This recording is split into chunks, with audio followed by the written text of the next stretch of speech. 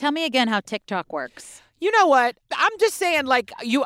Tell me. Well, Come on, Boomer. My boyfriend, Nick, who is 21, who has over 400,000 followers on TikTok, was like, you got to go with the trends. You got to see what's trending. Date a child, everyone. That's how you pop off on TikTok. Hello, down bitches. I mean, you have convinced yourself that you are better than me. Yeah. You are not better than me. Welcome to Obsessed with Disappeared, the podcast where Joey Taranto and I recap our favorite ID show, Disappeared, and then we tell you about it. We want you to do two things if you're here. We want you to come see us live. We are going on tour. We are starting right here in our own backyard on August 29th. The time is ticking. It is ticking. And then we're headed right over to... Boss? Yeah, boss, look at you. He looked at me with such, help me, Boston, help me. On September 11th, we'll be in Boston. September 11th, we're in Orlando, my love. Oh, okay. Yeah, we're Boston the 7th, then the 11th, and then we go to Dallas. Yeah, and don't forget, no DBs will be left behind. So all of our solo DBs who come to our live show, we're going to hug the shit out of you. We're going to hug the shit out of you. We cannot wait to see you. And please join us on the Patreon. That is where we do all of our bonus content. And if you don't like listening to our ads, you can have ad-free Joey and I straight in your ears, and you can get up to date on such shows as Snapped, See No Evil, Evil Lives Here, Pink Collar Crimes, and we are right in the middle of, tell them what show we're in the middle of. We are doing I Almost Got Away With It. It's so good. Much emphasis on almost. It is theater. It really is so good. 3-act plays. Yeah, and by the time you've heard this, you are in the Patreon, we would have had our Zoom Hangout session, which we are going to do. And we always offer you a bonus thing in the month where... You know what you just said? What? Our Zoom session, which we are going to do. Thank you. Thank you, ladies and gentlemen, Yellen Marsh.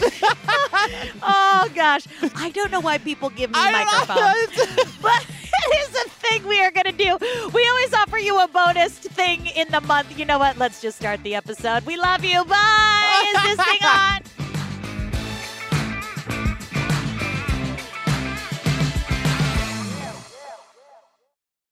Season 8, Episode 13, Long Way Home, tells the story of the disappearance of Deanne Hastings. A young mother makes a late-night run to the grocery store and never comes home. The note said, ran to the store, had a great day, see you soon. Her loved ones search for clues, and what they find is alarming. She was obviously not in her right mind, and she kept calling the salon lady Mommy. And I just knew there was something wrong. Some take matters into their own hands. I was going to go in his house whether he was going to allow me to or not. He didn't really have a choice. And a disturbing revelation sends the investigation in a new direction. There was text messages. She believed that she was drugged. In case anything happens, was what she said. Each discovery only raises more questions. She saw so many people that have come forward and said, oh, we saw her here, saw her here. Then from there, where'd she go? And more agony for a family in need of answers. She's always been a mom to me, and we just really want her back. Here we are in Spokane, Washington, a city that Christopher describes as a medium-sized city known for its scrappy attitude. Who's ever heard of a town with a scrappy attitude? Is there a sign that says, welcome to Spokane, where we will fight you and your one-eyed mama? Good luck. Like, what a way. Christopher does a lot of unfortunate things to and for us in this episode. He also said that we started November 3rd, 2015, and Christopher said it was a windy evening in Spokane. Now, I have never had cause to question Christopher. I really haven't. Yeah. But I just thought for funsies, I would double check. And I did. I double checked what the weather was that night. And the wind was 2.4 miles per hour. And then I realized I don't know what that means. Yeah, neither do I. Yeah. So I had to Google what constitutes windy. And windy is 21 to 25 miles per hour. So I'm saying two things. Number one, welcome to the three-ring circus that is my brain. And B, Christopher lies. Honey, I've been in that three-ring circus for years. I can't find my way out of this tent. Yeah. All I know is I get in and out of the clown car every day. I'm just saying, boom, you're a liar. What? Receipts. Christopher, this you? That's so all it's I'm saying. It wasn't a windy night? No, it wasn't a windy night. Like, he was just, like, going through his like Rolodex of adjectives. Was it balmy? He was making shit up. I don't know. Do not trust Christopher. Who will be back on the reboot of Disappeared thanks to our down bitches. You guys are the best. In case you didn't hear, Christopher will be reprising his role as the narrator on the reboot of Disappeared. Yeah, which is the show that we should be recapping right now. So here we go. 35-year-old Deanne Hastings is having a relaxing night in. Her teenage son Hayden's girlfriend has stopped by for some relationship advice. Me and Hayden were actually going through a big fight at that time, and we were taking a break, and I really needed someone to talk to it about. She seemed actually very heartbroken about it. She saw me as a daughter, and she told me not to worry, that Hayden would come to his senses and come back because I was an amazing person, and that she'd always be there even if he didn't.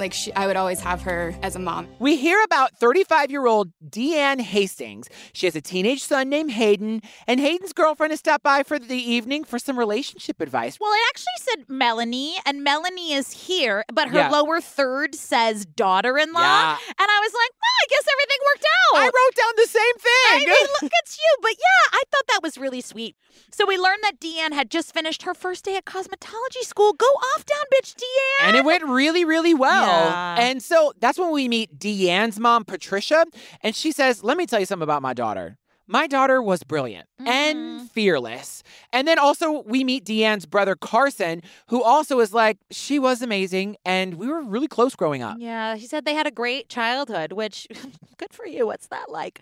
I'm just kidding. Hi, Mom. She listens to this podcast. Oh, God. They moved from Nevada to Spokane. And when Deanne was 15, her parents got divorced. And around that same time, her brother Carson went to the Navy. In the Navy. You know, this is a real question. Do they have Fleet Week in like other states? Like, is it like Atlanta Fleet Week, LA Fleet Week? I don't think so. Like, do other people know what Fleet Week is? I don't. Well, Atlanta's not a port city, so I don't think so. Oh, she's geographical. How cute are you? Tell me more about semen. Well, When Deanne was 17 years old, she showed up during her mom's lunch break with some big news. One day, she said, well, you know what I'm here for today? And I said, yeah, to have lunch. She said, no, you know. And I had no idea. And she told me, she danced around it, and then finally told me that she was pregnant. Her son Hayden was born in July of 1998, and Deanne and her high school boyfriend worked tirelessly to be good parents. It turns out that Hayden's dad was a really good guy. Yeah. And Deanne moved in with him, and they kind of like tried their very fucking best. Yeah, they did. And they were young, so they were on and off for a few years. And then around this time, they ended up calling it quits. And it really did hit Deanne really hard. She ended up moving back in with her mom. Now, also, this is around the time that Deanne started having episodes. Right. She would become verbally aggressive, sometimes physically aggressive.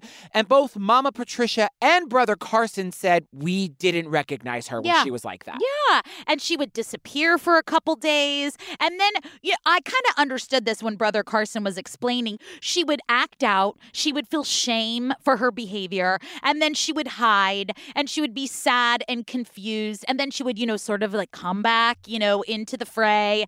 And, she would be drained and tired. So this is when we learned that she was diagnosed with bipolar disorder. Yeah, the reason she would leave is because she was embarrassed and she didn't want her family or her loved ones to see her that way. Yeah. So it created a habit early on. Yeah, and listen, I'm not a doctor of anything. I turn to Google if I have an itchy throat. Mm-hmm. But just for the information, there are several types of bipolar, related disorders. It's a spectrum, right? And it can include depression and hypomania and unpredictable mood changes. But just something to keep in mind for later, it can also cause psychosis. Absolutely. So that is one of the several, there are so many things that can fall under that umbrella of bipolar, but just something to keep in mind. Yeah, and bipolar disorder, just like any other mental health issue, first of all, let's destigmatize it because it's very common. Yep. Also, it takes time. You have to get to a good place where you are working with a therapist that you feel comfortable talking to, that you can Safe. trust. Yeah. And also that you can find the right dosage that will help, just even you out a little bit. And Deanne struggled with that. Yeah. Luckily, Hayden's dad, like I said, was a super down bitch. I'm a real bitch. That's right. And together they made the difficult decision to have Hayden stay with his dad. So Deanne moved to Texas to be closer to her brother Carson. She kind of wanted a fresh start, new beginning, and she met a man there. Yeah, she was doing really well. So she had recently finished a program to become a nurse's assistant. And so she was working. She met this man. They thrived in Texas so much that they fell in love, got married, had 2 kids, a boy and a girl. And things were going really well. But then, sadly, Deanne began to have episodes again. And after 9 years of marriage, they got divorced. Yeah, 9 years. That's a good go. Hey, that is a good go. In my book, that's a good go. How many years do you want? I mean, that is a long time. I mean, my ex and I were together for 10 years. Yeah. My ex-husband and I broke up and got back together so many times, I don't know what years to count. Oh, got you. You know, I was in one of those. Yeah, we broke up for a year, got back together. Then I never wanted to get married. Anyway, for another podcast. She and Brandy divorced 9 years later. So Brandy had discussed with my mother, because he's deployable and he's in the United States military, that we needed somebody to be there when he was not. And so the children and Deanne moved up with my mother. And while living with her mom, the episodes intensified. So here's something that was causing Deanne a bunch of stress. Her partner, Brandy, father of her 2 kids, worked in the military, and she was constantly, I don't know if paranoid is the word, but she was nervous that he was going to get deployed. And of course, everything is cyclical. That was, causing her anxiety and stress, which then aided in her depression. So Deanne moved back home with her 2 kids, back to Mama Patricia's.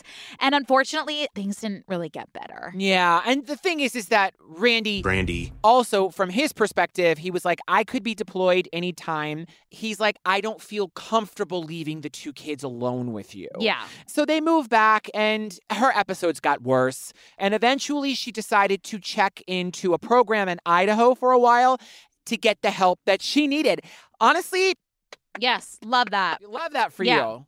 Yeah. So it's November 2015. Her first son, Hayden, is living with his dad. He's now a teenager. The 2 kids are living with Mama Patricia. And after all of this time, time spent on herself, doing the work, trying to balance her medication, she does start feeling better. And she was ready for a job and her kids back. So she moved back to Spokane, and that's where she met Mike Tibbetts on the Book of Faces. Yes. I actually have never heard of people hooking up on Facebook. This is the second time. People do. Yeah. Is that a thing? I think so. Well, I know people who've met on Instagram. Well, yeah, what do you want to tell the people? Well, I mean, but Instagram is different than Facebook. Okay, tell them how. Well, because you can't just peruse random people's Facebook profiles. Yes, you can. But most people, you have to add them, right, to look at I guess I don't fuck with Facebook that much unless I go, in our discussion group, I'm on that a lot. Yeah. But, I'm not perusing Facebook. Have you ever met anyone on Instagram?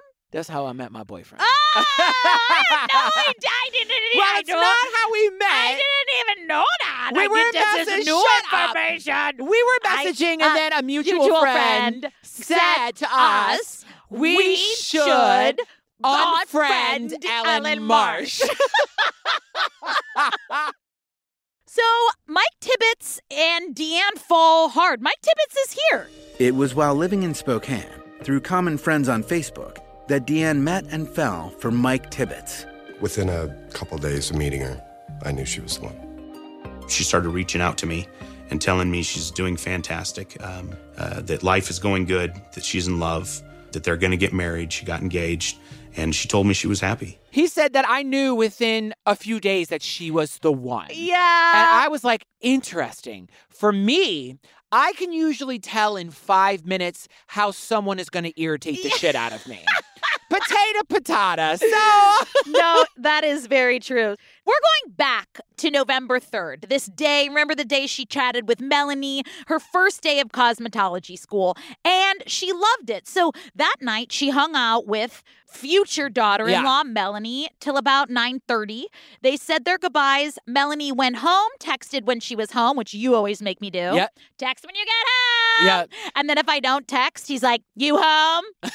Just really aggressive. I can hear the tone in the text. Listen, I'm trying to look out for you. Yeah. And then around 10 p.m., only a half hour after Melanie left, Fiance Mike gets home from work and finds a note that says, had a great day, just got done doing my nails or having nail night or whatever it was, and I'm going to run to the grocery store. So then 11:30 p.m. hits, and Deanne's still not home. Yeah. So Mike is worried. Yep.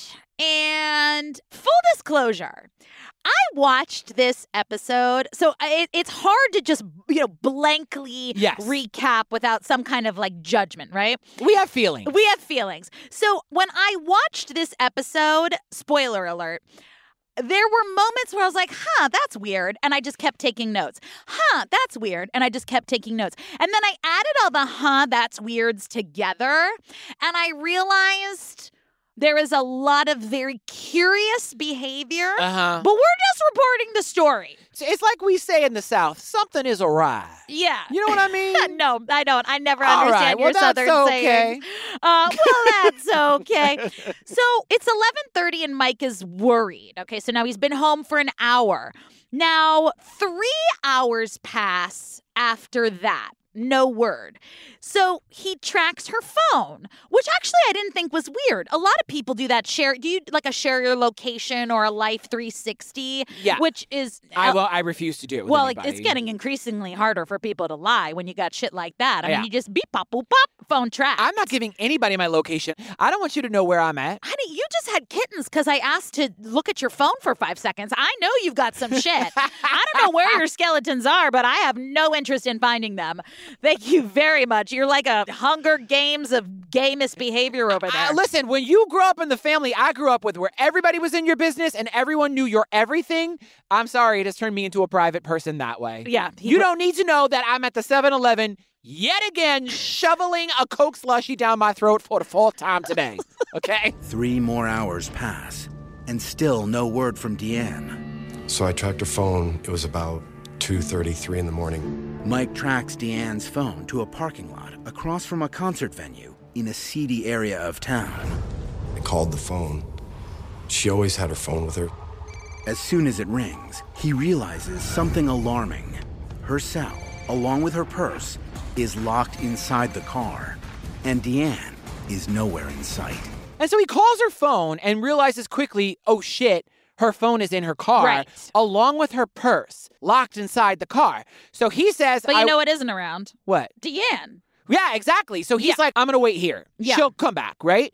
So he waits by the car all night, according to him. No Deanne. Okay, but you just blah, blah, blah over the most interesting part. What? All night? Yeah, well, he's... Okay, well, we're going to go back to that later. All night. Well, that's what he says. I'm just saying what the man said, okay? I have many, many thoughts. But he waits till the next morning, he says, to call her school, where she was, studying cosmetology, to see, did she show up? And the guy who owns it was like, she's not here, but I'll help you make flyers and we can pass them around town. And he was like, right. Oh, okay, I'll take you up on that.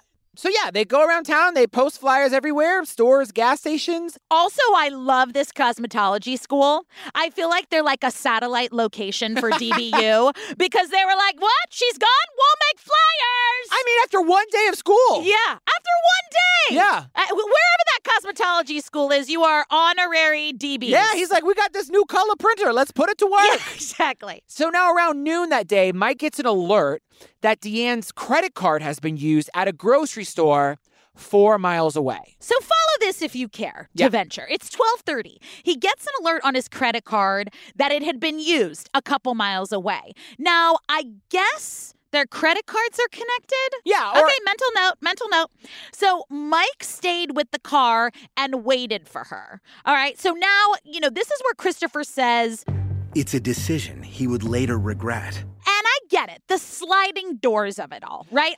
So he says, I should have gone to the store because she never came back to the car. He was thinking she'll make this purchase and she's going to come back to her car for her purse and her keys. Even if you are a more sane person than you or I, you mean to tell me that it was only a couple miles away.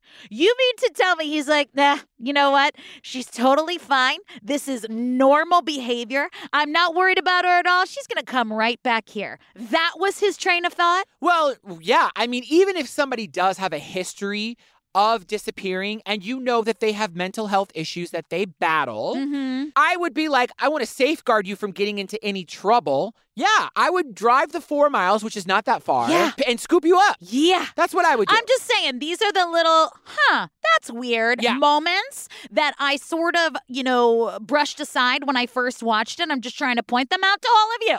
A few hours later, Mike drives to the store to see if he can dig up any information. As I walked up to the store, there was one of the employees standing outside, and I gave him the flyer, and he said he recognized her, but it was probably somebody else.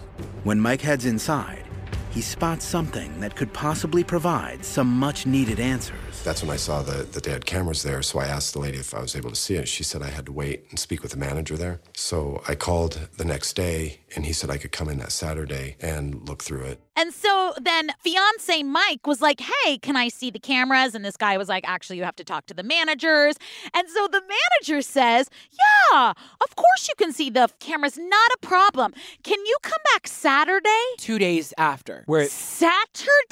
Yeah, it's Thursday. You don't have to be a crime buff to know that every fucking minute counts. Absolutely. And was he like, oops, sorry I bothered you. Yep, I have no urgency. Saturday, you say? That sounds reasonable. Yeah, Thank you for your time. Absolutely. If it's someone I love, you could be like, oh, I can come back Saturday. I could also shove my foot up your ass. Bring me into that office and show me the footage. Yeah, it is very weird. I just want to know, was there a back and forth? Was there a pleading? If someone looked at you, no matter who you were, and said, please, my wife is missing. She was here. Oh, absolutely. Come back Saturday. Yeah, come back Saturday. So we should mention that Deanne did have a history of disappearing, but this was different because she never left her phone or purse or car behind. And she also would respond to texts. She would let people that she was closest to know that she was leaving. Yeah. So all this feels off. Fiance Mike decides finally to call the police Thursday. She had seen Melanie 9:30 on the 3rd. So that's like almost 2 days. Yeah. That's what we're doing here? We're waiting almost 2 days to call the police and to file a police report? Okay. So they filed it. Now, a lot of times on these documentaries, we have people saying, well, that kind of stuff doesn't happen around here. I get so sick of hearing that shit. Well, Jeff Barrington of the Spokane Police says, in Spokane, you would be surprised about the number of missing person cases that we do have. So apparently everybody's missing in Spokane. Like, if you want to survive Spokane, you got to nail your fins to the floor because we can't keep up with it. What is happening in Spokane? He's like, I can't. There's just so many missing people. Who's in Spokane that's going missing so much? Honey, they weren't lying when Christopher said this is the scrappy attitude town. I guess so. Everybody's scrapping. Well, the thing is, too, is that this infuriates me, is they're like, usually missing people turn up. So missing persons cases are low on our priority list. And I'm like, I ain't trying to hear that. Yeah. This is literally your job. Yeah. If someone goes missing and they've been missing longer than 24 hours, it is your job to take it very seriously. And I'm going to tell you now, these people, they cool their heels before they do much. Yeah. So I get another tickle in my tummy because Mike, fiance Mike, doesn't tell the family that Deanne has been missing for almost 2 days, but he does tell the news. Yeah, it doesn't make any sense. And we see actual footage of the local news talking about Deanne missing. Yeah. So this is where Mike is really erring on the side of audacity. And he's like, I just didn't want to worry anyone. And so Brother Carson finds out about this in a really sweet way. He hears from a friend in Spokane who's like, hey, what's going on with your sister? And Carson's like, I don't know. She's, chilling in Spokane, started cosmetology school. And he goes, nah, check the news. Your sis is missing. Apparently, Mike doesn't know how the news works. It's not very well thought out. It's like the time that I found out my grandfather died because my second cousin posted R.I.P. Grandpa. Yeah. I was like, what the shit? Could you wait? Yeah. Even 5 hours. So poor Carson is like, what the actual entire fuck? Calls Mama Patricia and was like, Mom, I love you. I hope you're sitting down. I just heard from my friend who heard on the news that Deanne is fucking missing. That must have felt like a punch in the gut. Now, Brother Carson is thinking, okay, she's having an episode. She'll probably be back. And Mama Patricia was like, when I got this news, I knew something was wrong. I just knew it. Yeah, she just felt that in her gut. And she was like, again, she doesn't have her phone. She didn't tell anyone. I love you, Carson. This is not like the other times. Yeah, because she always told people what her plan was. Yeah. And this time she called no one, left her phone behind. Things were very off. So now it's Saturday, 4 days after fiance Mike last saw Deanne, and he goes to the grocery store to review that footage. Yeah, well, when he had time. Yeah. He checked his mail because he's got a P.O. box, down the street. Sure. So picked he up that drove dry there. cleaning. He picked up the dry cleaning. He priced some weed whackers at Lowe's, but he actually didn't purchase because he was going to wait for the President's Day sale. Got you. And then he moseyed to the supermarket. And then he was like, hey, is the manager here? I'm scooting in on a Saturday. Come back to see that security footage. He spots his fiancée immediately, but what he sees is alarming. She was just really disoriented. She kept turning around, looking over her shoulder. And she bought a couple weird things, a couple little boxes of birthday candles, and she bought a pint of vodka. But friends and family soon learn what wasn't captured on the security tapes that day. Several witnesses say they spotted her acting strangely in the parking lot and at the neighboring businesses. Now, witnesses say they had seen the sweet baby roaming around the parking lot, clearly disoriented. And then she walked into a salon. This really got me. Yeah, same. She walked into a salon that was connected to the grocery store where she was calling one of the women there mommy. She was clearly not doing well. She was not okay. And also, it should be said, when she was in the grocery store, she was like fidgety. Yeah. She wasn't calm. She was looking over her shoulder. She was clearly disoriented. Now, Christopher says that 2 good Samaritans help her. Christopher, you know damn well those are not good Samaritans. You know damn well those are down bitches. That's right. Yeah. I would like you to change the copy. He's doing that. Honestly, he's doing that. He's trying to piss me off. Are you breaking up with Christopher? I mean, I'm not. I just feel like he's like goading me. He's just trying to like piss me off. He's prodding. A little prod. Watch this. Watch me get this. I can't even do a Christopher this impression. is therapized, Ellen. Imagine her not. So that's the other. So yes, these 2 women didn't know who she was. They were trying to help her. They offered to give her a ride home, but she was adamant about not going home. And they ended up calling 911. Yeah, so at 12:23, Officer Davida Zinkraff was called to the scene just for a general Jennifer. Hi, Jennifer. Just for a general will. Yeah, you see, this is proof. This is It's the Lord. proof? This is proof. I It's said proof. No, I said proof. This is the Lord looking down on you saying you need to be nicer because you're not better than him. Then the Lord? This is the Lord. Okay, go ahead and log off. All right. So they come to give a general welfare check for Deanne. I got a call, said that it was a white female in her 20s, possibly under the influence of a drug or alcohol. And she was saying that she didn't know what happened, that she may have been beat up. By the time I got here, medics were on scene and she was not wanting to talk with them. Made several attempts to try and engage her in some conversation, and she just didn't want to engage with me, and she started to walk away towards the grocery store. When she was trying to engage with Deanne was like, just walked away and ended up walking into the grocery store. And Officer Davida says, I hung around for about a half hour. I observed her. And when she finally left the grocery store, I watched her walk to a coffee shop. I drove by her slowly, and then I was like, I left. You can't take someone into custody because they seem to be a danger to themselves, which the emotional mama bear side of me just is like, why? Yeah. You know what I mean? No, I get it. But you can't. We have laws in this country. Yeah, no, I get it. It would be the kind of thing where I'd be like, come home with me. Yeah. You come home with me. But she didn't want to because those dumb bitches stayed with her for like over an hour. Yeah. And I also want to say, this is why it's so important to have social workers on hand who can respond to a call that's like, hey, there's somebody out here who seems distressed or having some sort of mental health issue, because those people are equipped with the tools that are needed to handle that situation. And we are seeing that start to happen slowly but surely in this country.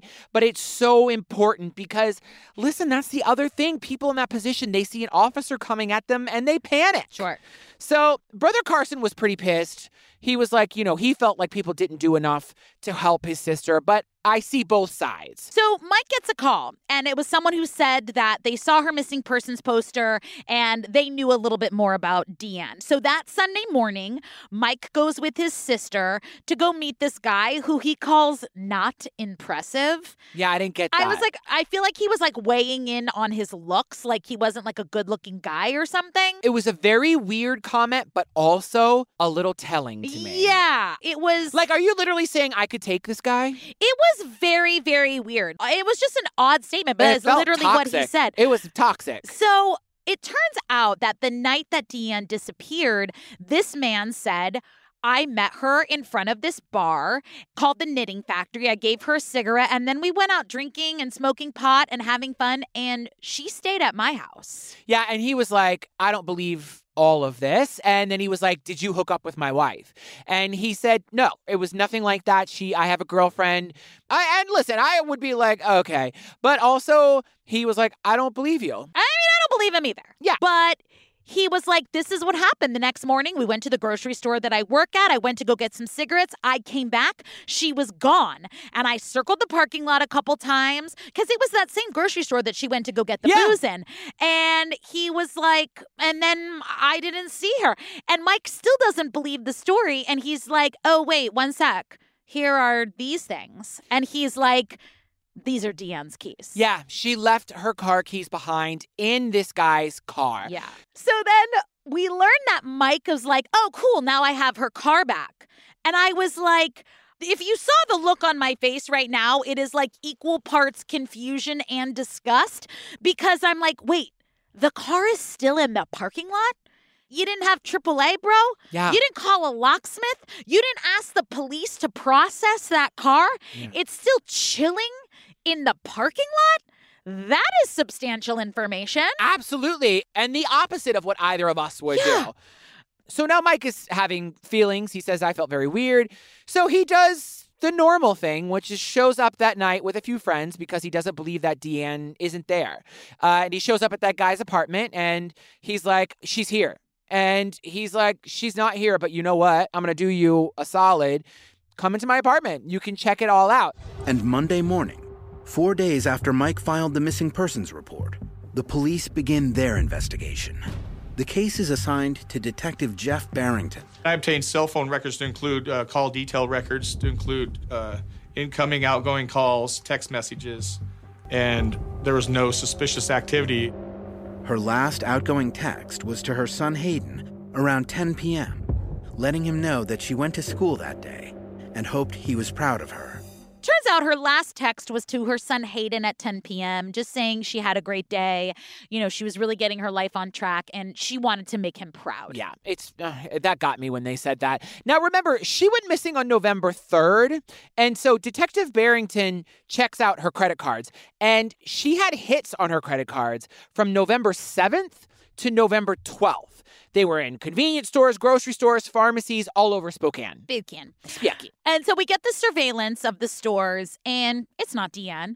And the photos are released everywhere. And within an hour, someone's like, that guy's name is Randy Riley. He has a record. He's not a great dude. Yeah. And so they dig into Randy's past. He has some criminal activity, minor. You know what? I did some side research. He did not just have minor activity. They did say that on the episode. He had 2 domestic violence charges. I don't know why they said that. That's all public information. That is very interesting. Yep. The things that get played down, that's so weird. Yeah. But I'm available for a research job. But he was also evicted from his last home, so cops were like, okay, it's not going to be easy to find him. So it's November 25th. They get another tip. Randy Riley's landlord calls and was like, hey, 3 weeks ago, on Wednesday the 4th, I was like, babe, I appreciate you calling. Where have you been for 3 weeks? She just happened to see a flyer. What are you doing? She just saw the flyer. She was like, I saw a man and a woman walking, and I know because I saw that flyer, and it was Deanne. And so now they're able to, through this witness and through surveillance, they can kind of sew together a timeline. Yeah, and it turns out there was another person with them. So this is what happened when she left the grocery store.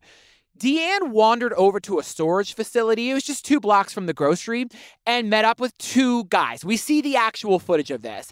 They look like they're laughing and having fun. They go into the storage unit and then they leave around 1:30 p.m. Yeah. And an hour later, that's when the landlord saw them all. Right. And she said Deanne was like laying on the ground. Again, she was not okay. Yeah, either intoxicated or disoriented or both. Right. And another neighbor stopped and was like, are you okay? And she says to this neighbor, I'm going through a hard time. I'm going through a divorce. Divorce? What? For another time. And so they were like, what is going on? And of course, that woman, I mean, you can only ask someone if they're okay so many times. Yeah, and she apparently was, even though she was either disoriented or intoxicated or both, she was still able to hold a conversation, so the woman felt comfortable leaving. And yeah, it's not a citizen's arrest here. Finally, the Spokane police decide to, start to nail it. And they find out that Randy Riley had been living at his mom's with his girlfriend. So they go straight to his mom's house, and his mom, the anti-Brian Laundrie mom, was like, I'll help you find him. You looking for my son? Yeah. He's a naughty one, that one. He hangs out at this restaurant. Why don't you go check there? And they sure did. Yep. And sure as shit, that motherfucker was there. He admitted that was him on the surveillance photos, and he admitted to using her card. Riley says he had a legitimate reason for having Deanne's cards. He said that he and his friend James met Deanne that day, and they had hung out, in his words, that afternoon. And Randy Riley said that Deanne gave him her credit cards. His statement was that Deanne told him, here, take my cards and go get yourself something to eat. He was like, yeah, me and my friend James met her. We drank. She was drunk. She gave me her credit card and was like, hey, you guys look hungry. Go get some food. Mm-hmm. Really? You know I speak several languages. Yes. But I am an official translator of bullshit. Uh-huh. Yeah. So Fluent. I was like, I was like, really? She handed you her credit card and was like, go get some food over the next 5 days. Yeah, exactly. Between the 7th and the 12th, I want you to have a go, have a gas. Yeah, enjoy it on me. Also, I love that when they were like, and he admitted to using her credit cards. I'm like, no shit, Sherlock. Yeah. We have him on security footage. That was me. Yeah. Most of this picture of you is you. Yes, that was me. Okay, wow. So we're clear. What a stand-up guy. Yeah, he's so brave. So now we land on December 10th. Riley is arrested for second-degree identity theft, and he gets interrogated. And now he's singing a different tune. Sure is. And we see the interrogation video, my favorite thing. How did you get the credit cards and her identification cards? Out of the jacket that was left on the side of the road. He said that the next day they were driving to their storage unit. They saw her coat on the side of the road and went and got the coat and then found the wallet inside. Riley pleads guilty to second-degree theft and second-degree possession of stolen property charges, but denies any involvement in Deanne's disappearance. She did not give me that card. Actually, I found her jacket on the side of the road. I found her wallet inside of it, and then I used the cards at the Piggly Wiggly. I'm so sorry I remembered that wrong. Y'all, if you're going to tell a lie, commit to the lie. Yeah. Don't change the lie later, especially when you're dealing with police. Write down your lie. Yeah. Recite it every day in the morning like a mantra. But if you change your story, baby, you are in deep shit. So now remember that other dude that was spotted with Deanne? His name is James, and Detective Barrington also interviews him. So James was like, okay, let me tell you what really happened. James was like, we were walking morning, Deanne went up to the bushes to go potty. You know how girls, they like their privacy. And then I went to go to the bathroom, and then Randy went up there to go to the bathroom. He was up there for like 10 minutes, and then he came out of the woods, and Deanne never did. And he said, like, I only met her at the storage unit. I have no idea how Riley got her credit card. Right. And now we go back to the interrogation video, and this man who can only be described as the inside of a vacuum bag is like crying about how he's like, I left her there. We should have gone back to make sure she was okay. Like, yeah. Did you consider being an actual human being instead of gum on the bottom of someone's fucking shoe? Well, if somebody who is clearly not well is saying, here, take my card and go have lunch on me. Babe, how am I going to get it back to you? That person is clearly not doing well. And he's just giving me this 3-act play, and he's putting up the water. Go get bent, like kick rocks. Right. So now Detective Barrington is able to pinpoint the spot that both James and Riley left Deanne. And here's the thing, which is so tragic, and it's really sad and very upsetting. She was only 300 yards from home. Yeah. That close to home. So that's where they kind of narrowed the search. They do a ground search with, people and pups and helicopters, and they didn't find anything of hers there. Now they start to look into Mike because, of course, they did. Yeah. Officer Barrington said he asked for this. Y'all, sit down. Yeah. Like, honestly. This is where you're going to start to get mad. Yeah. Like, grab a cup of tea or an iced tea or whatever you do, because here's the tea. Wow, that really went in a circle. So Officer Barrington said he asked for Deanne's cell phone and, that note that she left, and he wouldn't give it to him. I asked for Deanne's cell phone several times. He never provided it. I asked for the note that he claimed that she had left for him that night of November 3rd prior to him returning home from work, and he never provided me with the note. Mike says the note was the last thing Deanne wrote to him, and the phone had photos and messages he wanted to keep. He didn't trust that if he turned them over, he'd get them back. He was afraid he wouldn't get them back, and he wanted to hold on to them all for sentimental value. I am sentimental too. So am I. Get it. But you know what? Wouldn't you rather have the real thing back with you? Yeah. Wouldn't you rather have your future wife home with you? Give them the fucking phone. Are you fucking kidding me? He's like, I had pictures in there. Email them to yourself. Text them to yourself. Snapfish? Yeah. Shutterfly? Post them on Instagram. Yeah. Go to a CVS with a coupon.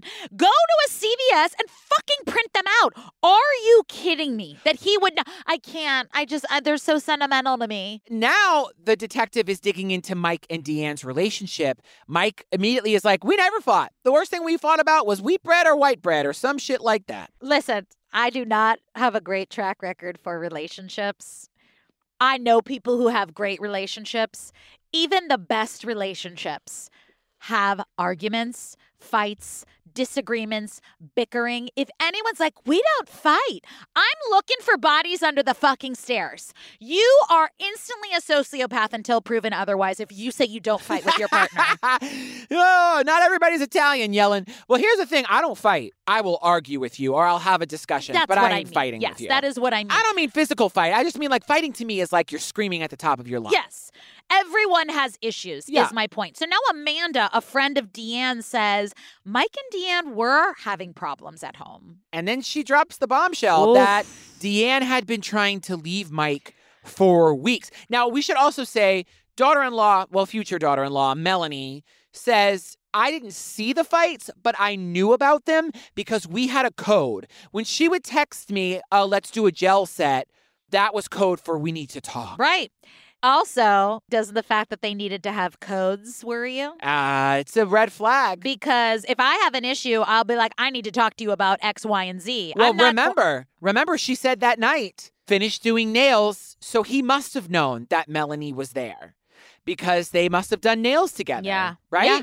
So Down Bitch Amanda was like, I went to DBU and I majored in Down Bitch General Education and I minored in, oh, you want my receipts?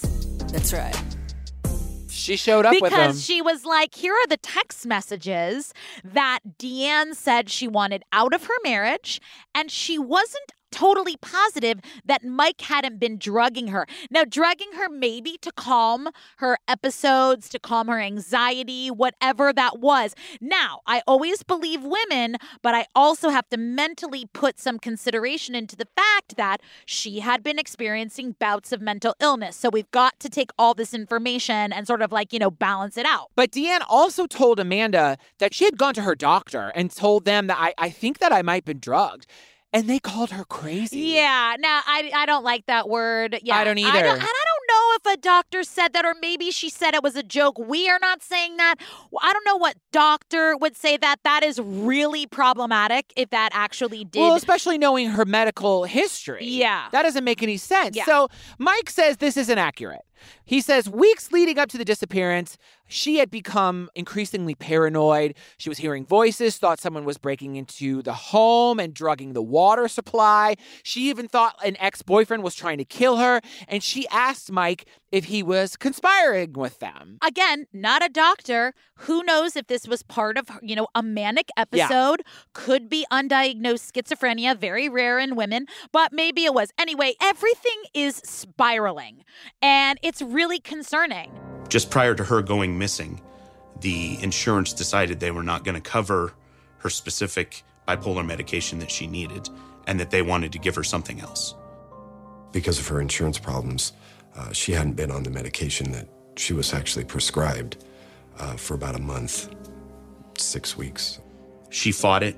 She even went to her doctor and got a note that says, this is what she has to be on. We've already tried this medication. And the insurance company denied it again. The month before she went missing, her insurance wanted to change the prescribed medicine that she was on to something else. Poor baby was, in a panic. Like, I know that medicine does not work.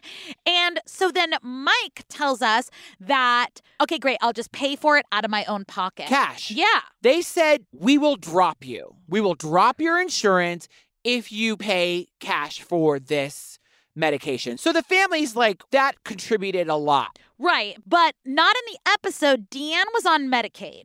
So because she was low income and had some other factors, so if they do find out that you're paying cash for medicine, they will pull your insurance because they'll say oh, you have $600 for this insurance that's so grossly inflated, you clearly don't need Medicaid. So I actually thought that Mike was lying there, and he wasn't, but he left out of the equation that they were on Medicaid, so. It's horrifying. Imagine that poor baby finding what worked for her, and the insurance company is like, nope.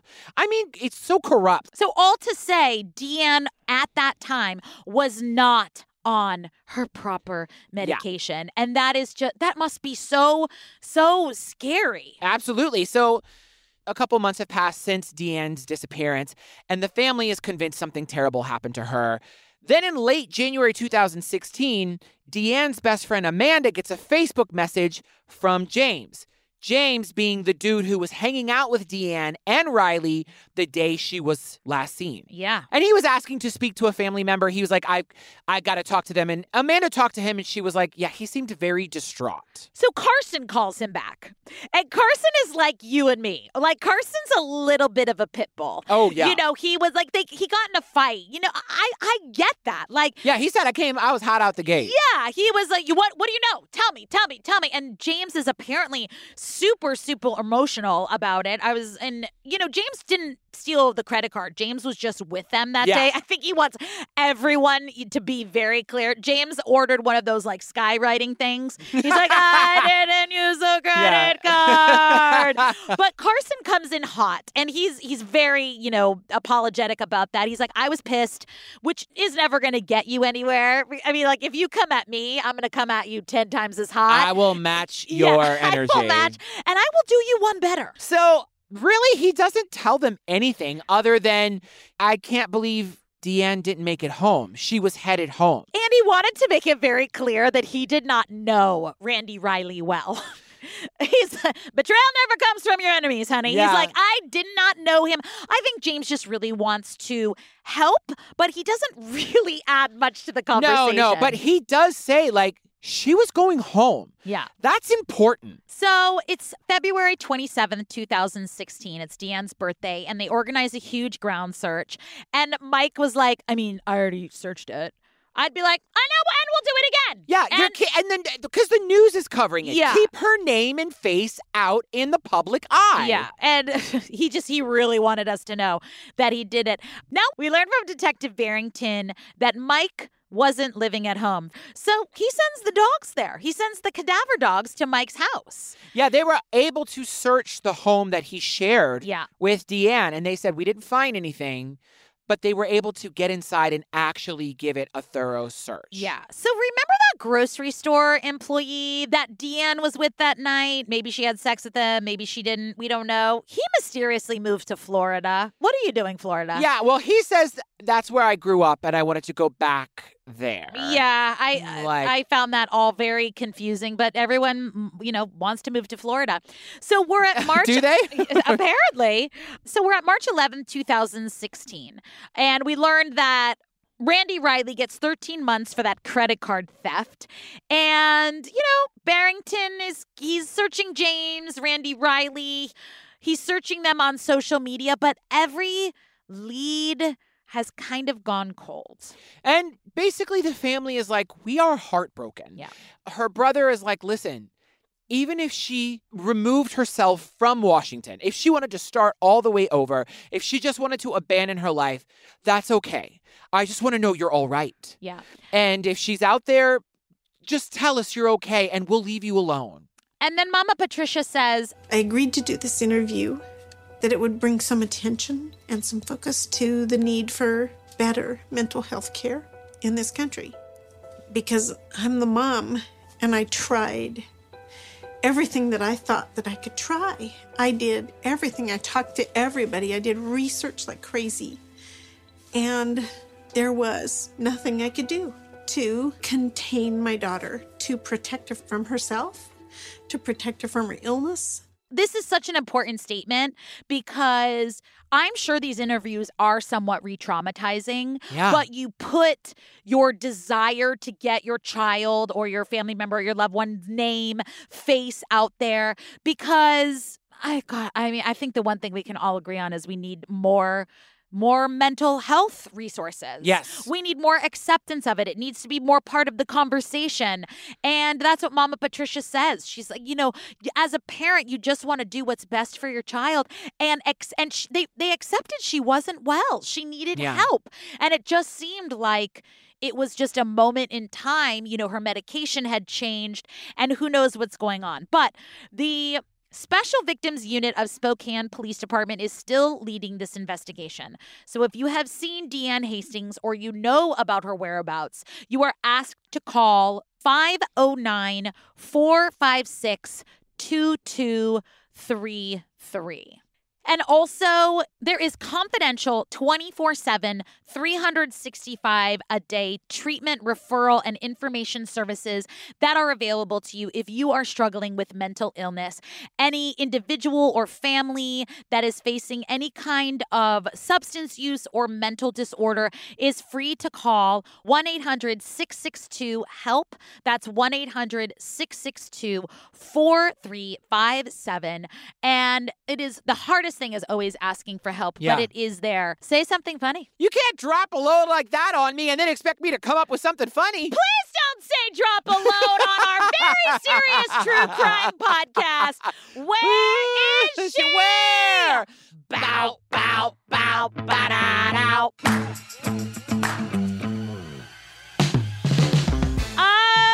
Sometimes it is really just hard to live, laugh, and love and pretend you don't know what happened at the end. I do not know what happened. I do not want to get sued, but somebody knows something, and it doesn't add up. All right, you down bitches. We want you to come see us live. Go to our website at disappearedpod.com. Click the See Us Live link and come and see us. I promise you. I'm going to give you my favorite thing, which is a money-back guarantee. Right now, I haven't checked with Patricia. I am giving you a money-back guarantee that you are going to love our show. You're going to meet some of your down bitch besties, and you are going to have the time of your life. You can ask for your money back if that doesn't happen. Ellen Marsh is not authorized to offer you your money back. And here's the thing. I think we're pretty good at our job. We're pretty good at podcasting. But the stage is our home. So you want to see this, I promise. And don't forget to follow us on social media. You can find us on Instagram at The Disappeared Pod. You can find us on Twitter. And, of course, join our Facebook group. That is where we spend the most time. The Disappeared Pod discussion group. You can find me on all the things at Ellen Marsh and Joey at It's Joey Taranto. And follow us on TikTok. Our TikTok is killing it right now. We really are. Come check it out. And if all else fails, we will see you guys at Obsessed Fest. Yeah, baby. We love you so much. We hope to see you soon. I love you, Yellen Marsh. I love you, Joey. We love you, down bitches. We love you, DBs. Bye. So here we are on November 3rd, 2015 in Spokane, Washington. Was that on purpose? It was not on purpose. Right out of the gate. Come on. What if someone's listening to us for the first time and they're just going to think you're a pencil sharpener? Maybe he's born with it. Maybe it's a stroke. Okay, so I'm sorry. Officer Harrington? Hi, this is Joey. I'm coming in post to let you know that she got this name wrong. It's actually Barrington. Sorry, Yellen. Wait, is it Barrington? It is Barrington. It's Barrington. I said Harrington? Can I just talk to you guys for a second? Just a little secret. Joey never listens when I talk. I do listen to you. You are a typical man. I'm just excited. Look at you. You did it all by yourself. I always think about when people just stop in and maybe they picked this episode in the middle and they have absolutely no idea what they've walked into. To that I say, welcome. Hi. You've got mail. Come on in. The water's fine.